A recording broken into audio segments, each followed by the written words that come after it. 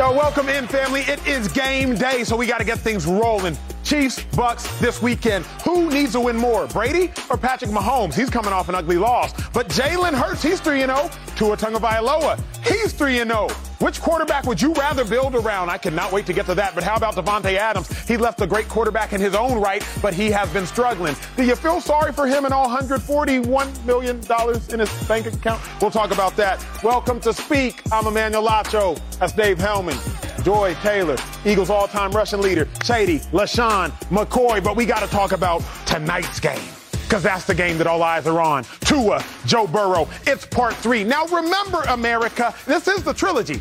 They met in 2018. Joe Burrow was at LSU. Tua was at Alabama. Tua gave him that work. It was easy. All eyes were on him. Then they met again in 2019. It was a different story. Joe Burrow said, "Not so fast, young man." However, it was still Tua time. Until a week later, Tua dislocates his hip, carted off the field, and everything changes after that. Joe Burrow said, "Bump Tua time. You on my watch now, kid." He wins a Heisman, the number 1 overall pick, wins a national championship, goes to the Super Bowl last year as an AFC champion. So welcome to part 3. Tua, Joe. Tua's undefeated, 3-0 on the season. Meanwhile, Joe Burrow, he already got 2 losses. But Tua, he was benched previously for Ryan Fitzpatrick. Tua's on his second coach. The turmoil between the 2 greats, the 2 top 5 picks from 3 years ago, it is as palpable as ever. And I cannot wait to watch. But I also can't wait to get to the desk and ask this question of you, LaShawn McCoy. Who needs to win more? It's the trilogy. Joe Burrow, Tua. First time in the NFL. Who needs it more, Tua or Joe Burrow? That's an easy one. I mean, is that even a question? It's Joe Burrow. This is not college, right? This is not last year. It's not. This is the new Tua. The Tua that is second in passing yards and third in touchdown. This is the same Tua that's 3-0. I would say the Eagles are probably the best team in the NFL, and second is the Dolphins. It's the same Tua that his team has beat the Bills, who everybody has favored as the Josh Allen's the MVP and the Bills to win the Super Bowl. So it has to be Joe Burrow. The only team they beat is what? They beat the Jets? Come on, we all have our own opinion about the Jets. So come on, man, ask a better question, brother. Joy, where do you stand? I agree. I think it does have to be Burrow.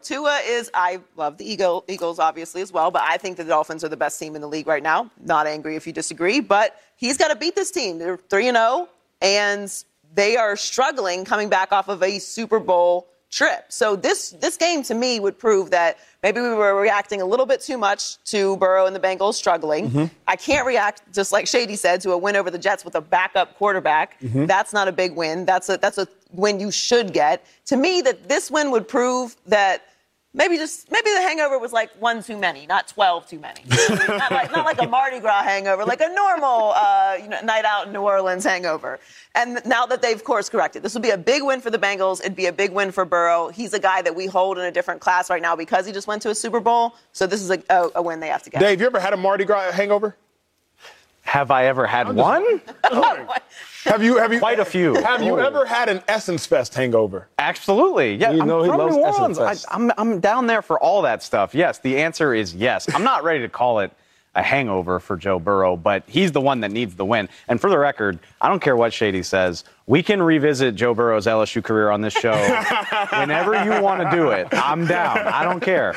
But Joe needs the win more. And look, LSU was great. The Super Bowl was great. I'm not interested in writing legacies in week 4. Yep. Joe needs the win because the Bengals have never made the playoffs when they've started 1-3. Tua's already beaten Lamar Jackson and Josh Allen. Is beating Joe going to be this crazy statement that he hasn't already made? I don't think so. So hear me out on this. I want to say it is. You beat Lamar Jackson. You beat Josh Allen. I'm a big believer in the rules of 3. If you watch me on the show, everything I do is 3s. I'll tease 3 topics. I'll ask 3 questions. I love the rules of 3s. If you beat Lamar, that's a big check. We all saw that. That's a big 6 one. passing touchdowns, ties Dan Marino's record. You beat Josh Allen. That's a big one. You Even can bigger. outscore Josh Allen. That's even bigger. Okay. If you stamp another big win over Joe Burrow, think how many top-flight quarterbacks that is beating. That's as much as we love Jalen Hurts. We love him. Y'all talk about him. You might love him the most. That's 3 wins over quarterbacks that Jalen Hurts hasn't thought of beating. Those are wins that a guy like Justin Herbert hasn't necessarily thought of beating. Those are wins that even Joe Burrow hasn't been able to cumulatively rack up like that. You tell me all the time, and I can't disagree with you. Joe Burrow's playoff wins last year weren't anything to really marvel over. So I think that this win is more important for Tua than Burrow because it would usher Tua into a headspace that he is yet to be given.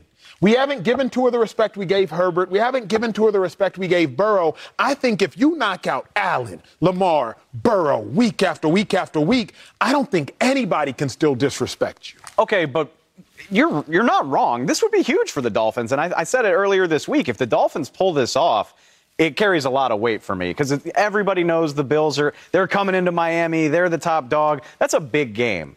There's a letdown factor here, even knowing that it's Joe Burrow. If the Dolphins can pull this off, it says a lot. But even if they don't, Joy, like what happens? Oh, you went on the road in a short week and now you're 3-1?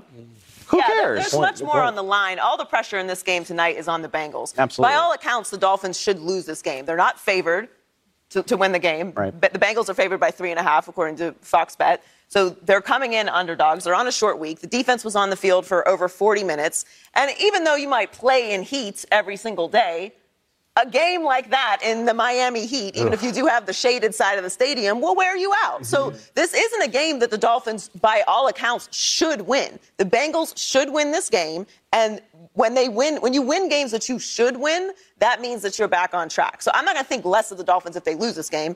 They shouldn't win this game. Now, I think they will win the game, but this is on the Bengals to handle their business at home with the Dolphins on a short week. Shady, let me zoom in from the macro to the micro. Let's focus in for a second on the man Tua. Okay. What running backs were drafted ahead of you? Beanie Wells. Yep. Sean Marino. Yep. And Donald Brown. How long ago were you drafted? Did you know I knew that? No, I didn't. I had no idea. Now, my next question is, how long ago were you drafted? Let's paint this picture. 09. You were drafted in 09. It's been 13, 14 years. Okay. I won't ask you to do the math. I've lied. You were drafted in 09. It's been 13 years, and you still remember who was drafted ahead of you. Yeah. Why? That's just something all players know. Like, a lot of the players can do that. You've seen segments of, like, Draymond Green and other players. You just something you remember. When you went The difference is I was, like, better than them dudes from the jump. When you went up against the likes of Beanie Wells, Sean Moreno, et cetera, did you have a little something extra to prove? Yeah. No, you're right. I see where you're going with this. I think the only difference is, like, football is year-by-year basis, right? So, now, granted, Joe Burrow, who Joey loves so much, he jumped off the street early, jumped off the porch. Boom, I'm here. Super Bowl, second year. Wow. But that's last year. That's last year. The only quarterback he's ever beat so far this year, I don't even know his name. Joe Flacco. I don't want to hate on him. I was trying to just be funny. But listen, so that's one guy. He's older. He's Joe. He's not the same. Where you're talking about Tua is beating Josh Allen, Lamar Jackson, MVPs and future MVPs. So it's year-to-year basis. So I get what you're trying to go with this, but if I was in my third year and I was at the level I was playing at, I wouldn't care what Sean Marino was doing. He got picked at the 12th pick, or Donald Brown with the Colts were playing with Peyton Manning. It wouldn't matter because I'm doing better than they are on the field. Got you. So you did not care because you got to a place of being better than them. Right now, Tua's better than him right now. Okay, now now he is. Let me come to you, Joy and Dave, because right now Tua's playing better than Joe Burrow. Right now. But I can't say right now that Tua is better than Joe Burrow, right? I think there's a small differentiation. I hear you, though. I'm not mad at it. Let me come to you, Joy, for this. If Tua beats Joe Burrow, does that usher him into a higher class of quarterback than he is in your mind right now? Like, does it usher him into a different realm? I think it depends on how the game goes, but I'm not going to think less of Tua if they lose this game because of all the reasons that I said earlier. Like, this isn't a game the Dolphins should be picked to win. Like, this is a hard task for the Dolphins. But if he wins, not if he loses, if he wins. But yes, it will, but I don't think less of him now anyway. I just think that Burrow is more accomplished. Like, Tua's playing better than Joe Burrow. He's had to overcome just about as much as Joe Burrow has had to overcome. Mind you, we're not mentioning the fact Tua's also playing with a first-time head coach in Miami who came into a complete dumpster fire of a situation. We haven't been talking about it because he's not been around, but their owner is not allowed in the building. He came into a bad situation. I hadn't thought about that in a couple of weeks. I know, it's been nice and quiet. It's over now. But he came into a dysfunctional situation. We talk so much about how bad Nathaniel Hackett has been. We haven't even mentioned what a great job Mike McDaniel is doing right now because Tua is playing so well and all the focus is on Tua, rightfully so. He's out there playing. But this has been a rough battle for Tua as well. He's gone through a lot of changes. For clarity, owner Stephen Ross suspended through October 17th as a result of the league's investigation violating the integrity of the game. Dave Hellman, I'm going to come to you for this. It might hurt your heart, but what Joy said was that Joe Burrow's accomplished more than Tua. Nobody can dispute that. Sure. What Shady said is that Tua is playing better right now than Joe Burrow. Where do you stand on this pivotal matchup between two top 5 picks? For context, Phillip Rivers, Eli Manning, forever. I think they were drafted in 2004. Andy, yell at me, stat, if I'm wrong. For context, Phillip Rivers, Eli Manning, drafted in the same class. We still ask ourselves, what would have happened if Phillip Rivers would have gone to the Giants and Eli would have stayed on the Chargers? Would the Giants have won those 2 Super Bowls? We always ask ourselves that question. Where do Tua and Joe Burrow stand right now in the head-to-head battle of greatness? Would you put Tua as more talented but Burrow as more accomplished, or is that crazy? I think based on everything we've seen, Joe has the edge right now in, I think, every category you can imagine. Tua is changing that. And even Tua has more wins, I think. Playoffs trump all for me. And and Joe lost some of that season to injury. He lost some of his rookie year to injury. Wasn't benched, by the way. No, I think Joe has the edge in every way imaginable. But Tua can start rewriting that now. And the simplest way I can put it is this. In my head, I've got a list of 10 quarterbacks that you think about when you think about who's the best. Obviously, Mahomes is at the top. Rodgers is there. Brady has his own little spot. And then you're thinking about Herbert and maybe Dak. I'm leaving people out. Dak, don't think he's pretty high? Whoa. I think Dak has earned his place in that conversation. I'm not saying he's at the top. The point is, slow down, Joe Burrow's part of that conversation. The point is, Tua is not part of it at all. You don't, Josh Allen. I forgot Josh Allen. Yeah. You don't think about Tua. Lamar Jackson. You never think about Tua in that conversation. Keep winning games like this. Beat Lamar, beat Josh, then beat Joe. Get the Dolphins to 4-0. You're changing that conversation big time. A big part of Tua not being in that conversation is what I was just alluding to, which is we really don't talk about. I mean, I talk about it because I'm a fan of the team, but it's not fun for everyone else to talk about. But you look at how Tua's career has started in Miami. You mentioned Joe Burrow getting hurt. Tua also has dealt with injuries. He started his career hurt. They didn't start him at first. They started Ryan Fitzpatrick, then put him in, then sat him again for Ryan Fitzpatrick. Then he spent the second year up until the trade deadline answering questions about Deshaun Watson. Then why is the owner not there? Because they were trying to bring in Tom Brady and having these meetings with Tom Brady. So unlike Joe Burrow, who has been the guy there from day one, Tua has gone through all of these loops and these rumors and injuries and all of these things up until this year. This is the year that it's finally his team. He's healthy, and they've put weapons around him. Shady, very quickly, why don't you think Tua gets the national respect that he deserves? Has he not earned it? Yeah, not yet. Stature? Yeah, not yet. He hasn't earned it yet, but he is. I mean, if you watch him now, he's winning games, hard games, beating top competition with teams and quarterbacks. But I don't want you to pay too much attention on just this game if he doesn't win this game. I mean, it's a Thursday night game, and trust me, those are the hardest games to win. Talk about on the road. Yeah, on the road, you've been hurt. The communication is something you work on through the whole week. Now you got to play Thursday, so your last day of preparation is Wednesday. So it's going to be a hard game for him already. I mean, guys don't really get healthy like myself. I wouldn't get healthy till about week or Wednesday going into Thursday. So just keep in mind of that because that's a big factor for this game. But so if he loses this game, Sunday night after. But if he loses this game, don't get crazy, all right?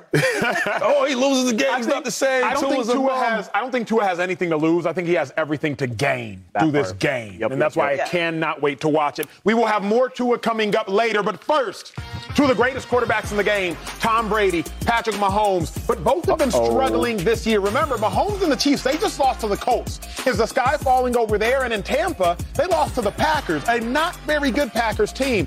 Who needs this win more? And where are the question marks between the two teams? That's next. Speed.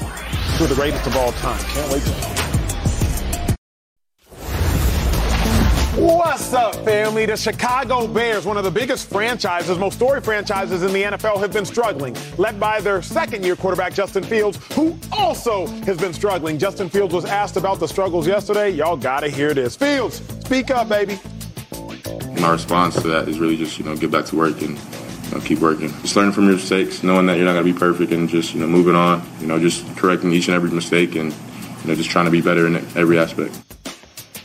He looks so over it. Like, we're 4 weeks into the season, and he looks like we're in week 14. Shady, what you feeling? Now, when I read the quotes, I was loving it. Like, I love he's acknowledged he hasn't been playing well. He can't wait to get out there and work harder, get better. But then when I watch the video, I don't like that video. It's like, man, hey, I'm gonna do better. No, brother, you're not playing well. Go into the field and practice harder. I don't like that. Go in the film and watch the 70 yards that you threw. How can you have 270 yards? I didn't like that video. I gotta make some calls.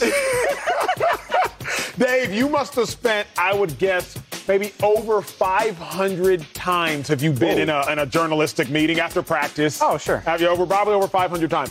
What does that body language communicate to you as a reporter on the other side? That Justin Fields hates us and wants to be anywhere but here, which, I get it. Like, look, that's part of it, man, especially as the quarterback. You're going to get those type of questions. Guys have different ways they deal with it. Like, the guy that I've worked the most with is Dak, and when he's frustrated, he gets defiant almost. He's like, he's begging somebody to make him feel some type of way. So I get it, Justin Fields. Joy, you feel bad for Fields? You like Fields? You're learning. Oh, yeah, I feel bad for Fields. Of course, I feel bad for Fields. We are talking about the Chicago Bears, right? It ain't like he walked into the quarterback factory. Let's keep it a buck for 1 second. Let's look at what he's playing with, and let's evaluate where he is in his career. I'm with Shady. It wasn't the best attitude, but quarterback, he said the right thing. He said the right thing. When you read it, you liked it. Keep in mind, Justin Fields, the Chicago Bears have never had a 4,000-yard passer. Ever in the history of the franchise.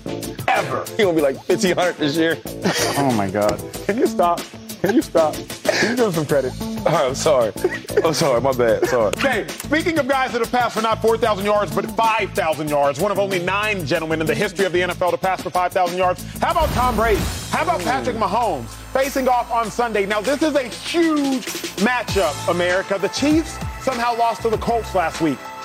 The Bucs, yes, they were limited, but they still lost to a limited Packers team last week. Now, Tampa is favored, but by only 1 point at home, according to Fox Bet Sportsbook. As I have seen the latest news, that game will still be played in Tampa. Thoughts and prayers going out to everyone, not just in that area, but also the entire Florida region as they deal with another tragic hurricane. Joy, coming to you.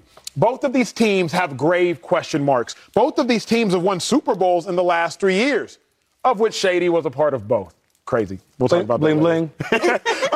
Thanks, Pat and Tom, first of all. But, Joy, which team has bigger question marks? I think the Bucs do. Obviously, their defense is playing amazing. They're allowing 9 points per game this season, which has really kept them afloat when you look at how things have been going on the offensive side of the ball. They rank first in the NFL. So the defense is playing unbelievable. There are still some questions about how this offense is going to work. Now, granted, they were missing a lot of pieces. Obviously, Mike Evans isn't out there. So I think once they get healthy, we'll see the offense that we've seen in years past with the Bucs. I'm not doubting that they won't get it together. But right now, this is what it is. They're 22nd in points per game and 27th in total yards per game. Those are the numbers. What's kept them in these games is the defense. That game against Green Bay was basically unwatchable. The second half was unbearable. So, and now they did obviously make a drive at the end because that's what Tom Brady does. But right now, this is about the Bucs. I have fewer questions about what the Chiefs are capable of because I've seen them and what their offense is able to do. The defense is holding it down right now. I got to see the Bucs offense produce more. Shady, I joked, but let me not for a second underestimate or understate the fact that you were literally a part of a Super Bowl with the Bucs. Then next year, a Super Bowl with the Chiefs. Wild. Other way around, but same thing. Same result. Either way, you got your rings. Yeah. You've been a part of the pinnacle of success with both of those teams, right. And clearly they are not the same offenses. I will not say that is because of Shady's absence, but it probably has something to do with it. Either way, they're not the same offenses. Which team gives you the bigger question marks, Chiefs or Bucs? I'm going to say Chiefs, and the reason why, like Joey just talked about the numbers for the Bucs, right? Now let's think about this. A Tom Brady team, and the worst part is the offense, right? That's a good thing, because this is my thing is, once they get those pieces back, Chris Godwin, right? Mike Evans, Julio Jones, and then a guy like Cole Beasley, who just got there. Imagine him getting a couple weeks under his belt, learning the offense. They're going to be rolling. Where the Chiefs, they don't really scare nobody no more, right? I mean, Patrick Mahomes is Patrick Mahomes, and Tyreek Hill's gone, but you got Travis Kelce, he's still there. The Colts put their best cornerback, their best cornerback on Travis Kelce. That's crazy. Mm-hmm. So my thing is, when you look at all the wide receivers, after the Chiefs being a dominant, scary offense, I don't see it, and that's the question mark. How can you guys play that dominant football like you did when you had Tyreek Hill? It's really interesting because we think we have different opinions for the same reason. Like, I think it's the Bucs. I think the Bucs have more question marks because of what they don't have right now and what they're bringing back. Like, you didn't have Mike Evans for a game. Chris Godwin's still dealing with his injury. Julio Jones has been banged up. The offensive line is a whole different matter. Donovan Smith has been out. Way before any of this happened, all the way back in August, you lost a Pro Bowl center in Ryan Jensen. You got a lot of moving parts, a lot of stuff to figure out. And what's the most important thing when it comes to chemistry? Time on task, right? The Chiefs have all of these guys. They're getting to practice together. They're getting 3 days a week for Patrick Mahomes to learn these new receivers, to work with the running backs and the offensive line. The Bucs just don't have that right now. I think they will be fine in time, but that's a multi-week process of getting comfortable with everybody, whereas the Chiefs can go out to the practice field and work with all the guys they need to work with. I think that makes me feel better about where they're at right now. It's so interesting because we all have similar thoughts but different conclusions. I think the Chiefs have questions that have no answers, rhetorical questions, if you will. The Bucs have questions, but at least we can get their answers. Healthy. Right? Like, if the Bucs can get healthy, right. Mike Evans comes back, Chris Godwin comes back. At the left tackle, Donovan Smith, I believe he's coming back. They're all Slowly practicing to some degree. If he can come back, those questions have answers. But with the Chiefs, I always am reminiscent of this. Tyreek Hill is gone. But if Tyreek Hill didn't exist, Patrick Mahomes would be different in the sense of, like, I don't know if y'all would have won that Super Bowl. You know better than I. But it was 3rd and 15. Tyreek Hill had to run a post-corner route in order for y'all to win that game. There is no more Tyreek Hill. So that question that the Chiefs have, and it really is just one question, what y'all going to do to replace Tyreek Hill, I don't think it has an answer. Like, Joy, I think about this. The Cowboys lost Amari Cooper, and we said to ourselves, man, this Cowboys offense taking a hit. Right. Packers lost Devontae Adams. We said to ourselves, man, this Packers offense taking a hit. Right. The Cardinals lost DeAndre Hopkins. Man, this Cardinals offense taking a hit. But the Chiefs have lost Tyreek Hill, and for whatever reason, call it Patrick Mahomes, but the Packers still have Aaron Rodgers, so I don't even know if we can call it Patrick Mahomes. They lost Tyreek Hill, and we're just kind of like, they should be all right.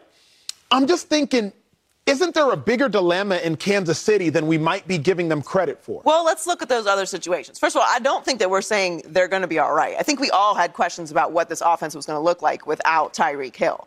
What's the difference between Kansas City and the Dallas Cowboys and the Green Bay Packers? Well, the Dallas Cowboys and the Green Bay Packers ended their season the exact same way last year, so they have that in common. Mm-hmm. Andy Reid is still in Kansas City. Travis Kelce. Don't forget that. And Patrick Mahomes. Yes, and Patrick Mahomes, of course. But I'm saying, like, they all have their franchise quarterback. Mm-hmm. Yes, obviously Aaron Rodgers and Patrick Mahomes is on a different level than Dak, but they all have their franchise quarterback, right? Yeah. They all had functioning offenses last year. Mm-hmm. So, yes, they all lost big pieces. How are they going to look? Well, when you look at Kansas City in contrast to those other two teams, Kansas City has postseason success. And they did last year. Obviously, they didn't go as far as they wanted to. They have postseason success. Andy Reid is still there. Travis Kelce is still there, amongst a bunch of other pieces as well. So when I worry about how explosive they're going to be, that's my concern. It's not whether or not they're still going to be able to put up points, because they are. They put up 44 against the Cardinals, 27 against the Chargers. And the Colts loss was obviously bad, but it was mistake after mistake after mistake after mistake. If you're just a functioning team, which the Colts were, they just stayed alive. They won the game. If they didn't get that ridiculous penalty on Chris Jones, they still would have lost. So I think you have to have the perspective of, while they lost the explosive element of Tyreek Hill, they are still a good offense. I just want to say this real quick, because she made a great point. The only thing is with that offense of being explosive, that's what Andy Reid's been his whole career. Mm-hmm. All about explosion, speed and explosion. And when I watch him, I don't see it. I don't see it at all. I don't see them deep posts. I don't see them goal balls. I don't see it at all. Some of the games that I did watch, even with Chargers game, was like field position is a lot different than normal, right? But as far as making plays, let me ask you this. When will it? Because you make a great point, Andy Reid, and you have to educate me prior to 09. Okay, let's do it. But there was Deshaun Jackson, then there was Jeremy Maclin, then there was LaShawn McCoy, Right. then there was Andy Reid. It was never a Patrick Holmes, but I get what you're going. But like he had explosive weapons. When will it hurt the Chiefs? Because to Joy's point, it didn't hurt them week 1 when they put up 50 against the Cardinals. Yeah. It didn't really hurt them week 2 when they put up 27 against the Chargers. It's 44 and 27. When's it going to catch up to them? I just think from watching that team play and being there, and when I see them go against different opponents, like teams they're scared of the Chiefs offense, right? You see a safety 30, 35 yards deep. I've never seen nothing like that. So now when I watch teams put their best cornerback on the tight end, it's like, hold on, something don't look right here. So going forward, I just think playing with better competition teams, I don't see them guys put up them type of points. But wouldn't this game be a great gauge for that? It would be. Is going up against the team that is allowing the fewest points per game, the defense allowing the fewest points per game. I just think because Tyreek Hill tore us up when we played him in the regular season before we won the championship. He tore us up. Whatever the numbers are, Andy, but he was going crazy. I just think you have to get comfortable with the idea that the Chiefs are going to look different this year. They're not as explosive. They can still be really efficient. 44 points. I believe Pat threw 5 touchdowns to like 5 different receivers. He's I believe. Perfect right now. He's Patrick Mahomes. I have faith in a quarterback of that caliber at the end of the day. There's weapons there. It's not as good as Tyreek Hill. They still have Travis Kelce, my dude. Come on. But that's the problem. And that's it. I watched Juju get strapped up. Y'all seen this. Juju got strapped up crazy. Scanlon got strapped up crazy. Hardman is the gadget guy. As time goes on, don't you have faith in Patrick Mahomes to elevate those guys? That's why he's Patrick Mahomes. Let me ask you this, because this is a question I have. Not even a question. Shady, let me come to you. Eventually, you're going to need dudes. Yes. Like we saw last year in the playoffs, Stephon Diggs was a dude. Then Gabriel Davis for the Bills became a dude. Jamar Chase was a dude. He's a dude. On the NFC East, Deebo Samuel against the Cowboys. That was the reason that the Niners won the game. Right. Deebo on that handoff stretch right, dude. Eventually, you need dudes to make plays. You're right. How far can the Chiefs go in your mind without a dude outside of Kelce? And even Kelce, he's not as explosive anymore. So how far can the Chiefs go without just a bona fide dude? Can they still go all the way? See, that's my question. I don't see them going all the way because of that. Them reasons. Like playoff time is game time, right? Win or go home. And I don't see having no other weapons. Once you take away Kelce, you're dependent on Juju Schuster. Smith. Give me till January. The guy that had no catches. That guy. And I get it. Tyreek Hill was part of those teams, but the Chiefs have been there every year since 2018. I'm not ready to in September say they don't have it anymore. Dave, let me come to you. I'm not doing that. Let me do this because you are a NFL historian. When you think back of previous Super Bowl champions, wouldn't you say that the Chiefs might have the least explosive or talented offensive skill player if they were to go that far? Because last year I think about the Rams, they had Cooper Kupp. The year before I think about the Bucks, they had Mike Evans, Antonio Brown, etc. The year before, and I might be out of order, I think about the Chiefs, they had Tyreek Hill. The year before you go back to the Patriots, you have Gronk, etc., etc. Right. Don't you think that if the Chiefs were to do it, they would be doing something we at least haven't seen done in a mighty long time? Or no? Gronk, Travis Kelce. Yeah, I think y'all are kind of shoveling some dirt on Travis Kelce's grave. No. But at the very least, admit I would never. 2017, 2018, 2016 Gronk is equal to this Travis. Is equal to what Travis Kelce's giving. I think that's probably fair, right? Yeah, Gronk is obviously a Hall of Famer. You have an All-Pro Hall of Fame caliber tight end, and you've got the best quarterback in football, you have Andy Reid. Yeah, and you also have Andy Reid. And to y'all, that's enough. Well, I'm not saying they're going to. I picked him to win the Super Bowl. I did. I did pick him to win. And I don't care. I do not care about the Chiefs' special teams and a dumb penalty by Chris Jones costing them one game in September. Talk to me in December. That penalty was weak anyway. It was so weak. When I watch the play, I don't see anybody else getting open. That's what scares me. With the Chiefs, you get a lot of separation. I've never seen a team from wide receivers and D-backs get so much separation. As the Chiefs. But if there's I'm with you. I agree. I'm not sitting here trying to tell you that Marquez Valdes-Scantling and Juju Smith-Schuster have been amazing. I'm not trying to, I hate to say it about my LSU guy. Clyde Edwards-Helaire hasn't lived up to the hype of a first round. He's no good. I like him. No, he's solid. I don't think you can't say he's lived up to the hype. Yeah. But, you have all season to rectify that. Like, teams get better as seasons go along. That's the whole point. And B, if you got receivers who can't separate, Patrick Mahomes, like, isn't that why you pay a Patrick Mahomes? I guess the question, if Travis Kelce is the Gronk, if he's doubled, well, the question is who's going to be the Edelman? That's my right. Point. That's kind of if what he's double team. Who else will get the ball? We don't know the answer to that right now. We don't know yet. Andy, you better save him. Patrick Mahomes, you better save him. Two of the top young quarterbacks in the game, Tua, Jalen Hurts, 3-0, both of them. Dolphins, Eagles, only undefeated teams in the league, and they are commanding them. Quarterbacks that are top 3 in passing yards, but also top 3 in overall balling right now, which got us thinking, who would you rather build around? They're both young. They're both talented. They're both ascending rapidly. Shady, I'm coming to you first. Tua Tagovailoa, Jalen Hurts. You got to build around one. They both killing it. No wrong answers, but who would you rather build around? I mean, I like Tua. It's Jalen Hurts. Stop playing. Come on now. When you watch Jalen Hurts, he jumps off the screen. He could throw the ball deep, right? And then he can run the ball. So when you have to defend him, it's so much you have to look after, okay? Yep. The read option, the RPOs. Your safety has to always be in the box because you got to know where he's at. So the running game, he can go off, or the passing game. Look at all the one-on-ones out there on the outside. Why do you think that is? It's because Jalen Hurts can do so much, running the ball and throwing the ball. So that's an easy one for me. Easy. It's not nearly as easy for me, America. I love me some Jalen Hurts. I love me some Jalen Hurts. I love me some Jalen Hurts. Act like it. 3. But remember, the job of the quarterback is to get the ball into the hands of the playmakers.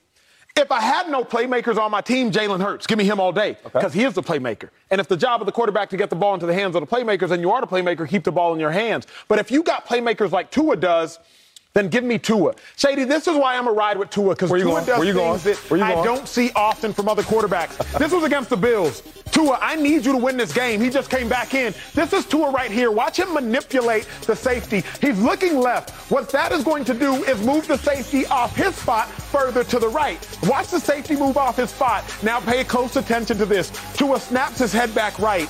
The safety's already moved. By Tua looking left, he creates all of this distance, all of this separation for Jalen Waddle to navigate. If Tua doesn't make that small decision, Shady, this safety is right here picking the ball off or knocking Jalen Waddle's head off. I love Tua, and Tua pointing me back to the desk. I love Tua because of reasons like that. You said something brilliant. You said that Jalen Hurts' legs occupy the safety.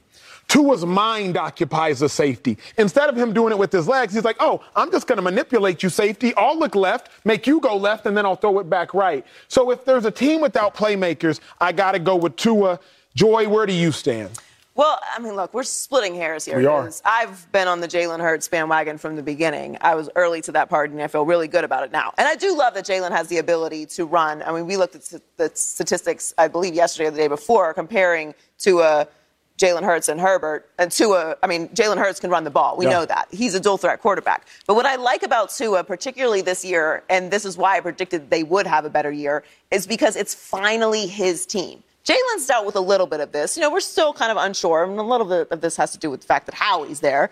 But, is he the guy? Is he the future? He still kind of has to prove it.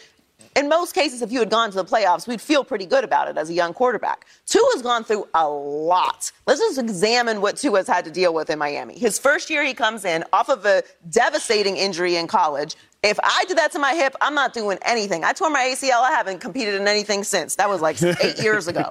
So for him to come back from an injury like that to play again, it just shows what he's made of. He comes in, Fitzpatrick's the starter. Then they bench Fitzpatrick. Nobody wanted Tua in there. Don't rewrite history. Fans didn't want Tua in there. They wanted to stick with Fitzpatrick. They put Tua in. Then they benched Tua. Then the next year he deals with an entire year up until the trade deadline, answering questions about Deshaun Watson the entire time. They also tried to bring in Tom Brady. It's never been his team. Now he's dealing with a new head coach, a new system, new teammates, a first-time head coach in an organization that's had a lot of dysfunction. They haven't won a playoff game in 22 years. Eesh. And Tua has them 3-0. Like, you have to look at the scope of what the Dolphins are. I know there's a section of Dolphins fans that want to just pretend like we've been contenders every single year. Like, that's not reality. It's been 22 years since they won a playoff game. Tua is overcoming dysfunction. Like, he's on the field dysfunction, new coaches, new teammates, and he's doing it at a high level and putting up numbers.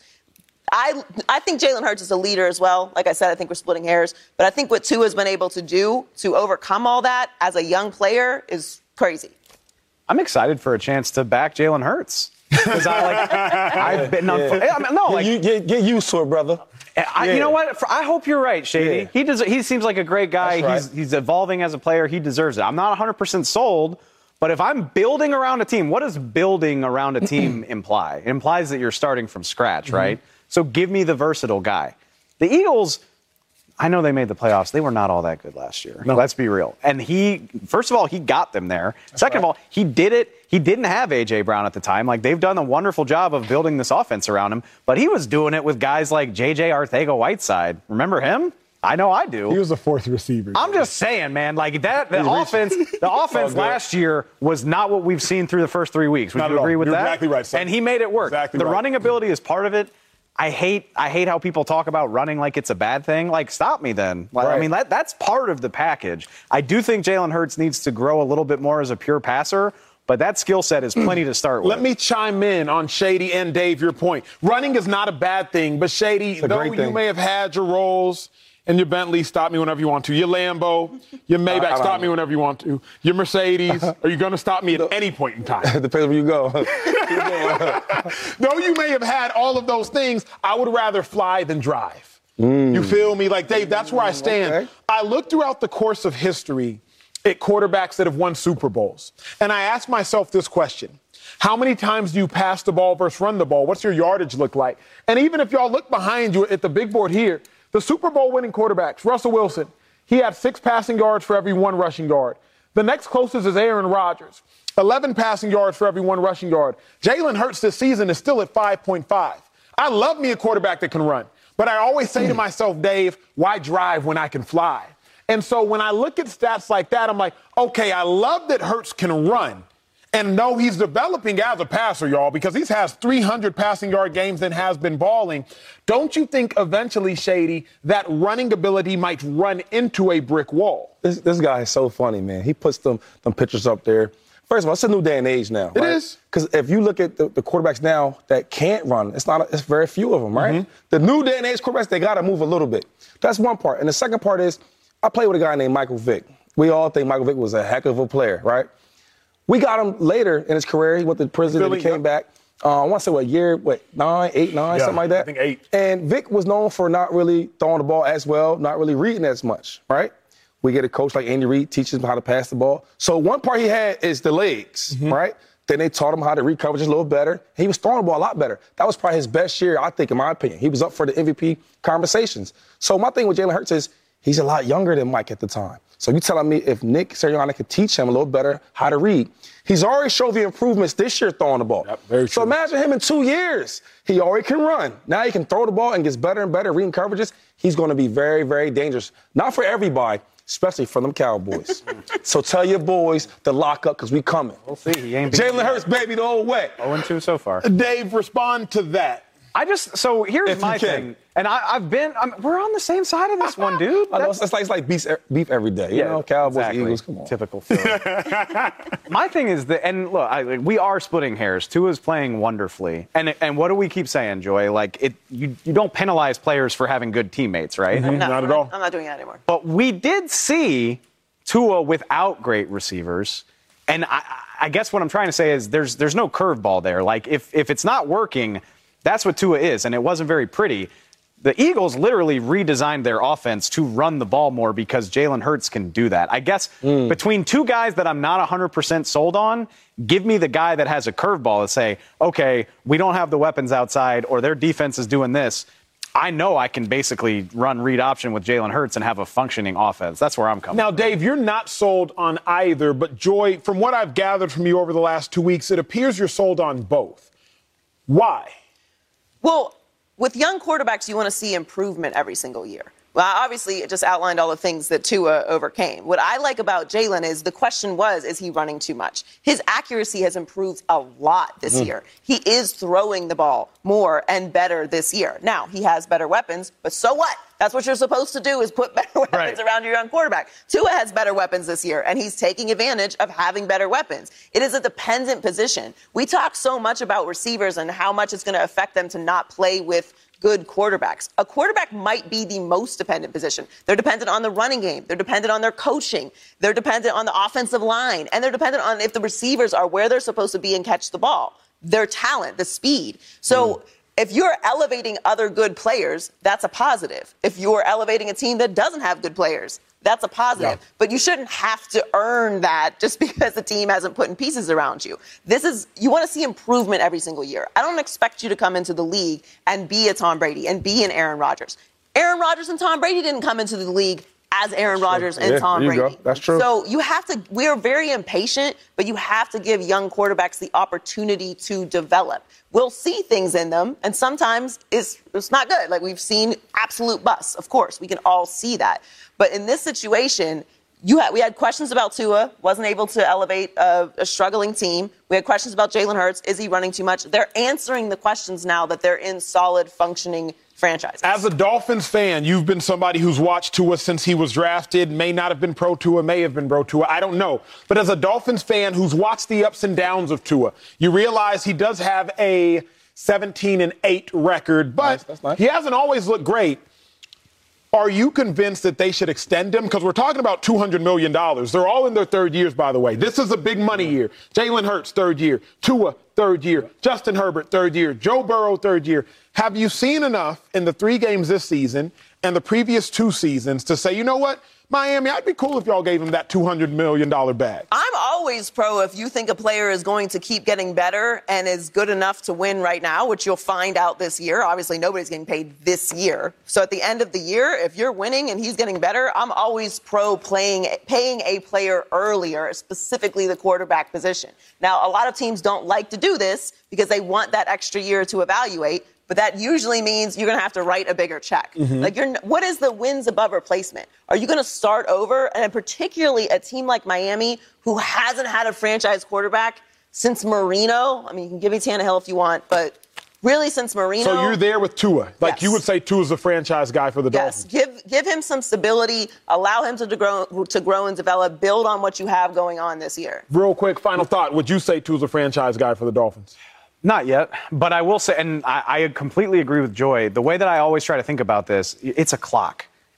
Ask yourself the question, if you think he's worth signing, the faster you sign that check, the quicker you can get out of it if it doesn't work out, and the less money you're paying. So I don't blame the Dolphins if that's how they feel, because guess what? Jalen Waddle and Tyreek Hill, they're not going anywhere. Yeah. They're under contract, so it's not like he's suddenly going to have to do this on his own. If they feel good about it, I say go for it. I'm not quite there, but who cares about my opinion? I know you asked all the questions on the show. I want to ask you one question. Because you play defense, right? Talk to me. Are you linebacker? You make tackles? Sir.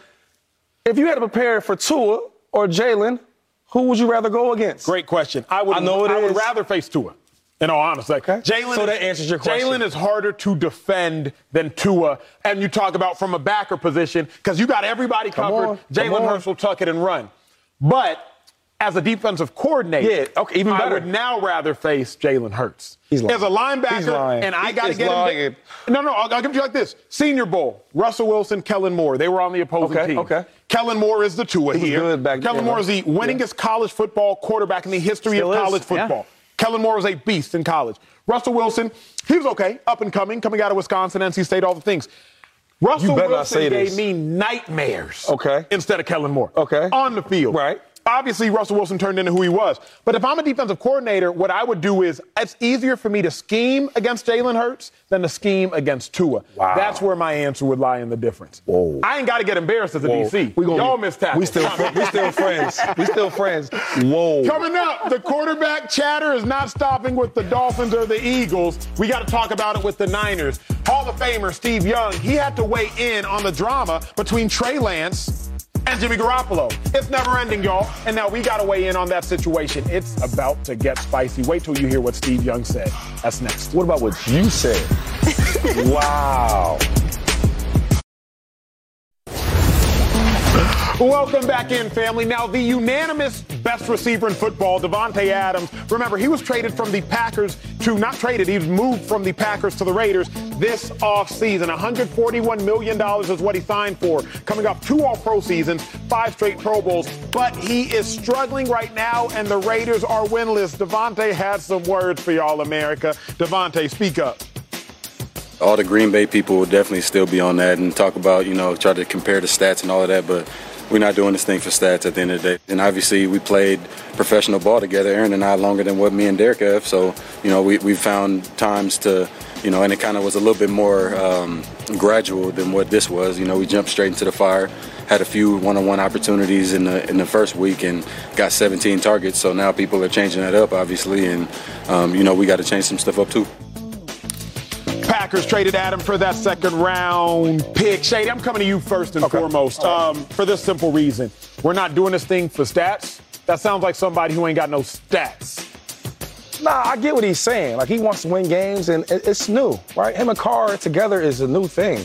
They haven't played together since, 2013? They were in college, so it takes time. He talked about him and Aaron Rodgers, where they clicked. It took some time for them to click, so it's just a matter of time. I mean, his stats will come. We still think that he's probably the best wide receiver in football, so it just takes time. But what about the fact that it didn't take time for Tyreek Hill? Ain't taking him no time. That's not true.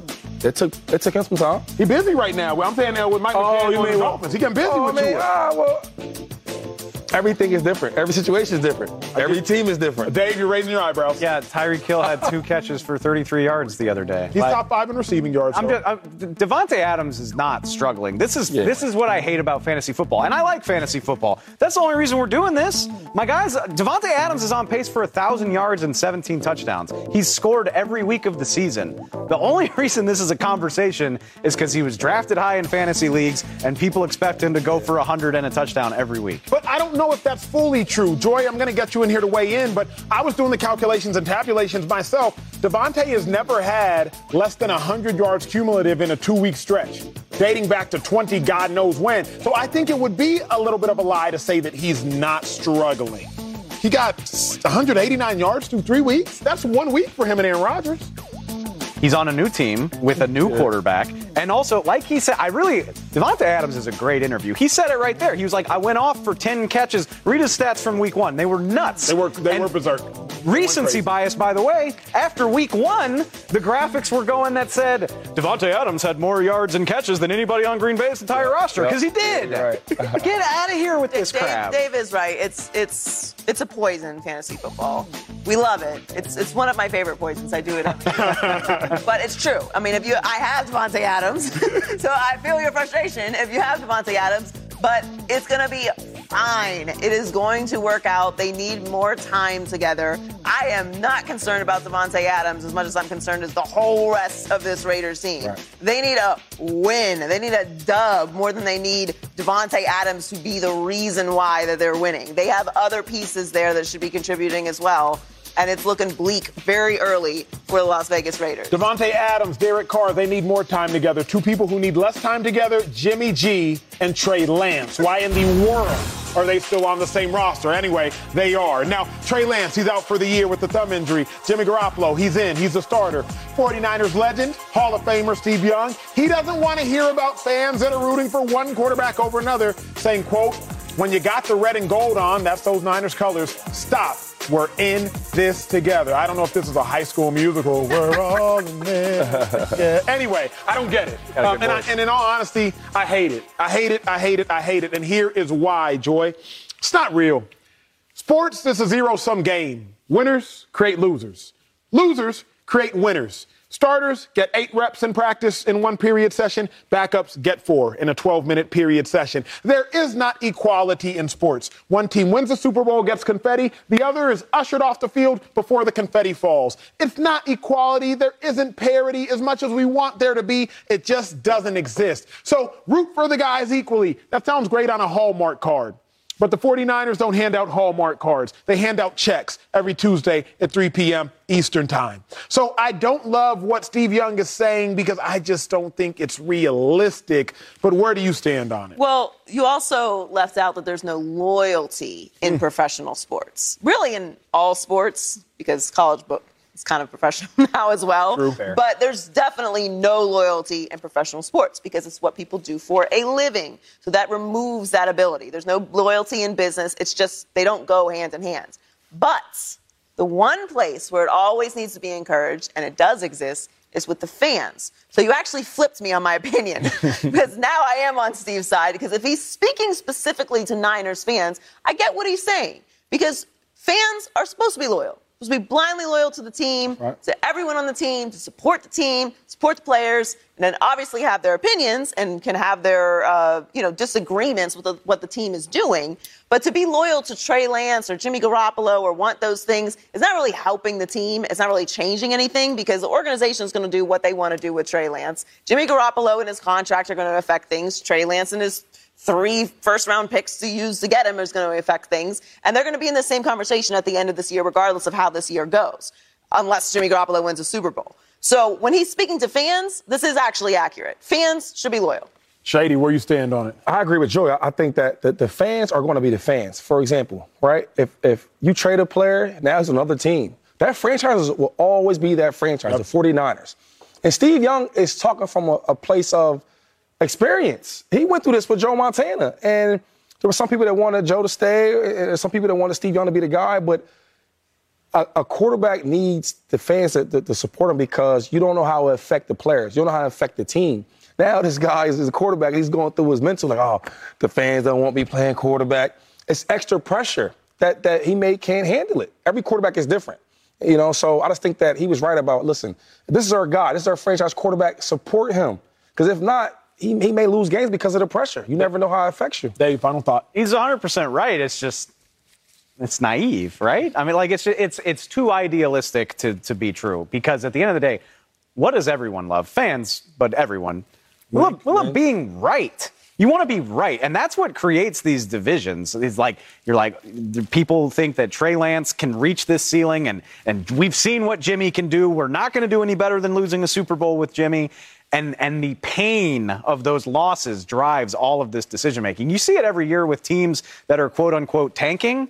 You wind up with a section of your fan base that is passionately rooting for you to lose games because they're convinced that's the best way forward. It just is what it is. I don't think it's realistic to expect blind support all of the time with what is at stake in the mind and the heart of a fan, which is like, I need that dopamine of winning so badly that I will talk myself into weird situations to get there. It's just, it's correct. It's just not realistic. I don't know if I need to be right more than I need my team to win. Yeah. Like, I'm willing to be wrong about something if it means my team is winning. Once you have won, though, once you have reached the end goal, if they win the Super Bowl, then every Niner fan that was against Jimmy was like, I'm sorry, Jimmy, I doubted you. But if they don't get there, then they go, I was right. We were never going to do this with Jimmy. Yeah. It's just the way it works. I wish I was a fan like you, bro. I feel like you live the epitome of fan. Come watch LSU football with me. That's what it's like. And I mean, it's great, but it can be toxic. It can definitely be toxic. There's no doubt about that. Coming up, there is so much going on in the NFL this week, but we have to talk about what does it mean? We're going to spin it forward.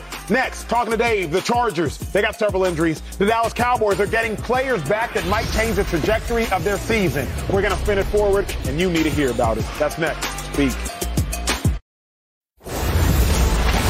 Welcome back, family. We are just hours away from kicking off week 4 of the NFL. But before that, there's a lot going on in the league, and I mean a ton. I got to bring in my guy, Dave Hellman, our resident writer, to spin it forward because, Dave, you got your eyes on so many things in the league. Let's start with the Chargers. They're on the road against the Texans, trying to avoid a 1-3 start. Spin that forward for me. I've been throwing a pity party about the Chargers for the last week because in addition to losing that game, they lose Rashawn Slater for the year. They lose Joey Bosa. It's bad, man. Then I start thinking, this is where I get excited when I found out what the Chargers were doing. Know this name, America. Jamari Salyer. 6th round rookie out of Georgia who's going to replace Rashawn Slater. Pro Bowl left tackle. Left tackle for the Georgia Bulldogs last year. The national champion Georgia Bulldogs. Who'd they play in the college football playoff? Aiden Hutchinson. Number 2 overall pick, Jamari Salyer, bossed this guy. So at the very least, look, it's not all as well in Charger land. They need somebody to protect Justin Herbert. And I think this guy might be able to do it. I'm excited to see it. Joy, let me ask you, with the Chargers injuries at left tackle, with the Chargers injury plagues at receiver, can Justin Herbert overcome this? Do you expect Justin Herbert to overcome this, or is it too much to overcome? This is too much to overcome. I mean, we are glossing over all of the other injuries that they have. I'm not going to bore. Everyone's hurt. So this is too much to overcome. This would be too much for anyone to overcome. We've seen young quarterbacks in this situation before. It just is the bug this year for the Chargers. It's too much because it's not the guys are just banged up. They're not getting key guys back for either a long period of time or the rest of the season. Shady, Herbert is your guy. Can he overcome it or too much? That's going to be a lot. I think he can overcome maybe this week, right? They got the Texans. They played the Bears in the toilet bowl last week, so he should be able to win that game. But for the whole year, I'm not sure. It's a lot of injuries. The toilet bowl. What do you win if you win the toilet bowl? You don't want to know. That's a good question. Hey. All right, we got to move on to the Dallas Cowboys. Because the Cowboys, they get the Washington Commanders this week, but they get more than that on offense. Dave, talk to me about it. Spin it forward. How's this for a 180? I was as down on the Cowboys as anybody after that disaster in week 1. A big part of this is because we knew their receiver core was lacking. Michael Gallup's been recovering from an ACL. My guy is practicing. He's practicing fully for the Cowboys. Can't guarantee it. I think he's going to play against the Commanders on Sunday. And if he does, you got to give him some grace. He's coming back from an ACL. But that's a nice little 1-2 punch with Gallup and CeeDee Lamb. Throw in Dalton Schultz, who might play. Between Gallup and Dalton Schultz, that's $70 million in money that they gave. $70 million? That's going to help Cooper Rush a lot if both of them can play. 1,800 yards if you're talking about those receivers at their apexes. Dalton Schultz gave you 800 yards. Michael Gallup has given you 1,000 before. Joy, how much better can the Cowboys be with those additions but still without Dak? It was a little bit of a soft excitement. Excited, but I don't expect a lot from players coming right off of injuries in games immediately after they come back. True. They'll probably be on a pitch count. I wouldn't get too excited. I have him in fantasy. I'm probably going to leave him on the bench because you shouldn't expect too much from players that are coming right off of injuries, specifically skill positions. Where you at? Can the Cowboys get significantly better with Dalton Schultz, with Michael Gallup, but still without Dak? I know you love Cooper Rush. I think the guys can get better, for sure. It's not because of Mike Gallup coming back from injury. It's because it's rush hour. Cooper Rush and another game of experience, right? Get more experience each game, letting the playbook get bigger and bigger for him because he's already playing pretty well. So, yeah, I think Dallas can be a lot better. Speaking of getting better, we got to get to maybe the best matchup of the weekend. The sneaky best matchup of the weekend. Go. The Philadelphia Eagles are undefeated. They're hosting the Jacksonville Jaguars. Dave, spin this one forward. Watch what you say now, Dave. No, this is the best game of the weekend, and I'm so excited about this. Look, I know the Bills are playing the Ravens, and I know the Chiefs are playing the Bucs. The loser of that game is still going to be 2-2. We're talking about an undefeated team. The Eagles might be the only undefeated team in the league by the end of tonight. We'll see what happens with the Dolphins. Going against a Jags team that just whooped the Chargers. Can you imagine if Doug Peterson goes into Philly and knocks them off to improve the Jags to 3-1? One of about 3 teams in the league that I don't think anybody was really giving a chance.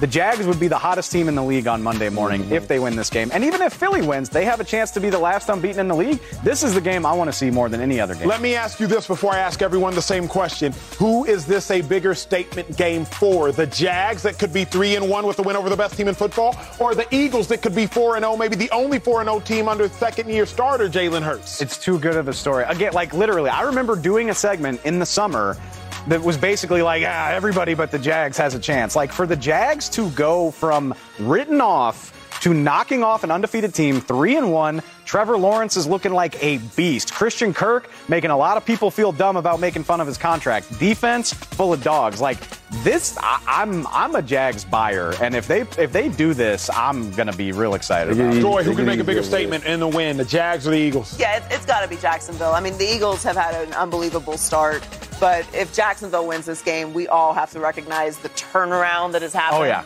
with that organization. And you got Trevor Lawrence, who was the biggest name in the draft, now playing well. They're building something. It's definitely a much bigger win for Jacksonville. And how's that Philly radio going to be if Jacksonville ends up, if they lose to Dougie P? End up losing to Doug Peterson and the Jacksonville Jaguars? Well, we love Doug in Philadelphia, right? It's all love. He got a statue. If he knocks you off, he has a statue. He does have a statue. Statue next to Rocky. Not the statue, next to Rocky. So, and it shows you what type of coach Doug Peterson really is. Yeah. You see, he has the Jaguars playing. But the bigger statement is in Philadelphia. You know why? Because we ride on this high horse right now. We're winning games, looking good. But this probably be our best competition, the best team we played against is the Jaguars. So to get a big win like this, and we're probably doing it in big fashion, a couple sacks, couple touchdowns, about 14, I don't know, big win. Let's go, Birds. Can I do it real quick? Hey, let's go. You can do whatever you want. It's your show. Coming up, Joe Burrow and the Bengals have only won one game this season. Who is tonight a must-win against the Dolphins? Joe Burrow is looking bleak, big dog. We will answer that when we return on Speak. If you go 1-4, 8% chance you make the playoffs. Quick hint. Go 1-3, 14% chance. Welcome back, family. A little bit of drama before tonight's matchup. Remember, the Dolphins, Bengals, it's going to have some spice. Tyreek Hill, he will line up against Eli Apple. Eli Apple beat Tyreek Hill when he was on the Chiefs last season and talked a little bit of noise afterwards. Tyreek said, quote, "I owe you." Well, Tyreek's quarterback, Tua Tagovailoa, had some words of his own. Oh, Tua, you talking? Speak up then. You know, if Tyreek is matched up with him and we call a play for Tyreek and it's one-on-one, I'm giving Tyreek a shot. Just know that he is getting the ball. Okay, Tua. I mean, you guys ain't surprised. Joy, I need to hear from you, Joy. I love it. I really love Tua and Tyreek's connection. Like, they got each other for real. So we heard Tyreek talking on his podcast all offseason. Obviously, the biggest news that he made was him saying that Tua is a more accurate quarterback than Patrick Mahomes. I love it. I'm here for it. I love a little trash talk. Make it spicy. If you see Eli Apple against Tyreek, it's like this. All week we said in the huddle, if you see him, what's his number? I don't know his number. What's his number? 24? 20-something. Eli Apple, look, tap your hat. That means, ladies and gentlemen, we are going deep wherever you're at. He's on me one-on-one, go up top. I was feeling real good. I picked the Bengals to win this game, but in light of this segment, I don't feel very good about it. I don't feel very good about it. Well, let's talk about this game because, as we know, the Bengals only have one win on the season, and that win was against the New York Jets. The New York Jets currently starting a backup quarterback. Miami, on the other hand, they are 3-0. It is ugly between the Bengals and Dolphins when you think about the success one organization's had this year and the failure and letdown another organization has had this year, that organization being the Bengals. Dave, I'm coming to you first on this one. Is tonight's game a must-win game for the Bengals? It absolutely is. You threw the numbers up at the end of the last segment. What was it? Like 14%? If you're 1-3. Yes. 1-3, 14%. To make the playoffs. The Bengals have never made the playoffs when they've been 1-3. That's never happened. This is a must-win game. And, oh, by the way, if they don't win, they go at Baltimore next week. The Ravens probably have something for the Bengals the way that Tyreek Hill has something for Eli Apple. Remember the way those games went last year? The Ravens want to beat the Bengals. They can't afford to go into Baltimore at 1-3. And again, I don't care about Joe Burrow's legacy or any of that stuff. If they want to make the playoffs, like the here and now during this season, they got to win this game. Joy, must win? Yeah, for the Bengals, absolutely. Again, I don't know that this is a legacy game for Tua or for Joe Burrow. I mean, it would be nice, but we're really looking at what's going on this season in the AFC. I expected the Bengals to start the season much better than they did. A game over the Jets doesn't change my opinion of how the Bengals are playing right now. That's not an accomplishment. Yes, obviously, it's hard to win games in the league, but you should win that game, just like they should win tonight. I'm picking the Dolphins to win, but this is a game by all accounts that the Bengals should win. It's at home. The Dolphins defense was on the field for 40 minutes in the blazing heat against the Buffalo Bills on a short week on the road. This is a game the Bengals, if they're for real, should win. You don't have to win convincingly, but you should get the dub at home. Clarify something for me. If the Bengals should win and you've given all the reasons as to why they should and or will, why are you still riding with the Dolphins outside of fan loyalty? I think they're better right now. I think they're a better team. All things considered. Even short week, Tua's hurt, all the things. I think they are playing with more momentum and they're a better team right now. But that's why the Bengals should win if they are what we thought they were at the beginning of the season. Now, Shady, you never thought much of the Bengals. You are the one who has on record gone out and said, you know what, I think they are going to decline this year. Yeah. And they have thus far declined this year. I've been right. You have been right, absolutely, big dog. I'll start from the back. Is tonight – you're going to rip your suit. Let me do it. It is kind of tight. Thank you. Is tonight a must-win game for the Bengals? It's a must-win for the Bengals. They have to win this game. They only beat the Jets, right? And we don't think much about the Jets. I just feel like this. A young team with so much success, to ask them to go back to the playoffs, ask them to go back to the Super Bowl, it's hard to do.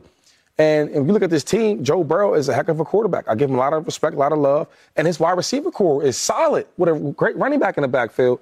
And they have to win this game. It's a Thursday night game, which is hard game to win overall, right? And then you're at home. he got to win that game. Because if they don't win this game. There we go. If they don't win, what's it mean? It's going to look ugly for them boys. It's going to look like Shady was right. That's not the worst thing in the world. Well, I mean, I am always right. Not good for them. Not good for If the they don't Bengals. win, Dave, what's it mean? No playoffs. It means they're probably not going to make the playoffs, man. Again, and this is a team that already has lost a division game. I know this isn't a division game, but they lost to the Steelers. Hard to feel good about them going to Baltimore and beating that team if they can't win this game. They're in trouble. They're up a creek if they can't. They need to be able to. You don't have to win 5-6 games in a row, but you can't afford to spend too much of the season multiple games below 500, especially. I mean, how many times have we talked about all the killers in the AFC? And now, we got to worry about teams like Jacksonville, teams we weren't even talking about. Yeah. It's a loaded conference. Joy, you can't afford it. I'm going to come to you not with the hot take, but with an interesting take. You should remember this, having been on TV for the longest time. Does Joe Burrow potentially run the risk of becoming Jared Goff if they struggle? We laugh. I'm not laughing. I'm upset. No. That's whoa. That's I'll wait extreme. for us to get the chuckles out. Jared Goff, 28-7 touchdown interceptions. Jared Goff, 32-7 touchdown interceptions. Jared Goff, 3,800 passing yards. And the next season, Jared Goff, 4,700 passing yards. Jared Goff, 11-4 record. The next season, Jared Goff, 13-3 record. Super Bowl loss. Pro Bowl, back-to-back. Head coach for the Bengals, Zach Taylor, under the Sean McVay coaching tree. Is there a chance Get him, Joy. that Joe Burrow flirts with being a flash in a pan like Jared Goff was a flash in a pan? No. Because we have eyeballs. And even when Jared Goff was having success, we were giving Sean McVay the credit for what that offense looked like and what he was able to do in it. And we now have the contrast of watching Jared Goff with an organization that's not the Los Angeles Rams and doesn't have Sean McVay. And even though I like the Lions more this year than I did last year, he's still Jared Goff. The credit was going to Sean McVay. Oh. He went to Cincinnati and elevated the Cincinnati Bengals, who, again, we don't need to go into the details, but we all know what the Cincinnati Bengals were for many years. Don't give me Andy Dalton. They are a habitually dysfunctional organization that would go to the playoffs and do nothing. So what he's done and what we've seen him do is different than Jared Goff. I don't think it's over for the Cincinnati Bengals and Joe Burrow if they have a down year this year. Jared Goff, I'm being very literal. I'm not talking about the pressure that we put on teams. Jared Goff can't handle pressure. He can't handle it when defenses put pressure on him. That is how Joe Burrow thrives. Joe Burrow's whole thing is getting away from the blitzer, escaping the pocket when he needs to. Doesn't always work for him, but that's how he has made his bread and butter. Hasn't he got it to the caught up Super to Bowl. him? No. Think about it. He's been sacked more than anybody in the last year and a half. And it's not just because his O-line is terrible. I literally was watching the tape getting a haircut before today's show. He's trying to do too much. Doesn't it hurt him at times? We can criticize Joe Burrow for those things, and some of the sacks he takes are on him. Mm-hmm. He still got to a Super Bowl navigating a disaster of an offensive line. Jared Goff got to a Super Bowl behind a fantastic Rams offensive line. By the way, Rams offensive line, not so great this year, and even with Matthew Stafford, their offense hasn't looked like all that. They have been struggling. You really say Goff, bro? 2 Pro Bowls. That ain't 4,700 yards twice. Would you take Jared Goff couldn't over do Joe it. Burrow? No, absolutely not. Nobody probably would. Just making sure. You turned Shady into a Bengals Yeah, lover. Shady's like, that's a step too far. Hold on. That's a step too far. We got to go. Coming up, something very, very, very rare happened in the NFL today. It hasn't happened since November of 1990. I cannot wait to tell you what it is. That's next on Speed.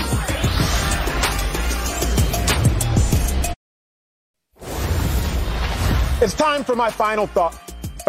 I smiled when I saw the news that Jalen Hurts and Lamar Jackson were the 2 quarterbacks named as Offensive Player of the Month. Why did I smile? Because it was the first time since my birth month and year, November 1990, when Randall Cunningham, along with Warren Moon, were named Quarterbacks of the Month and Offensive Players of the Month. Pretty marvelous when you think about it and you talk about the rise of the black quarterback. So once again, I tip my hat to you, Jalen Hurts, and you, Lamar Jackson. Y'all keep it up. We'll see y'all tomorrow.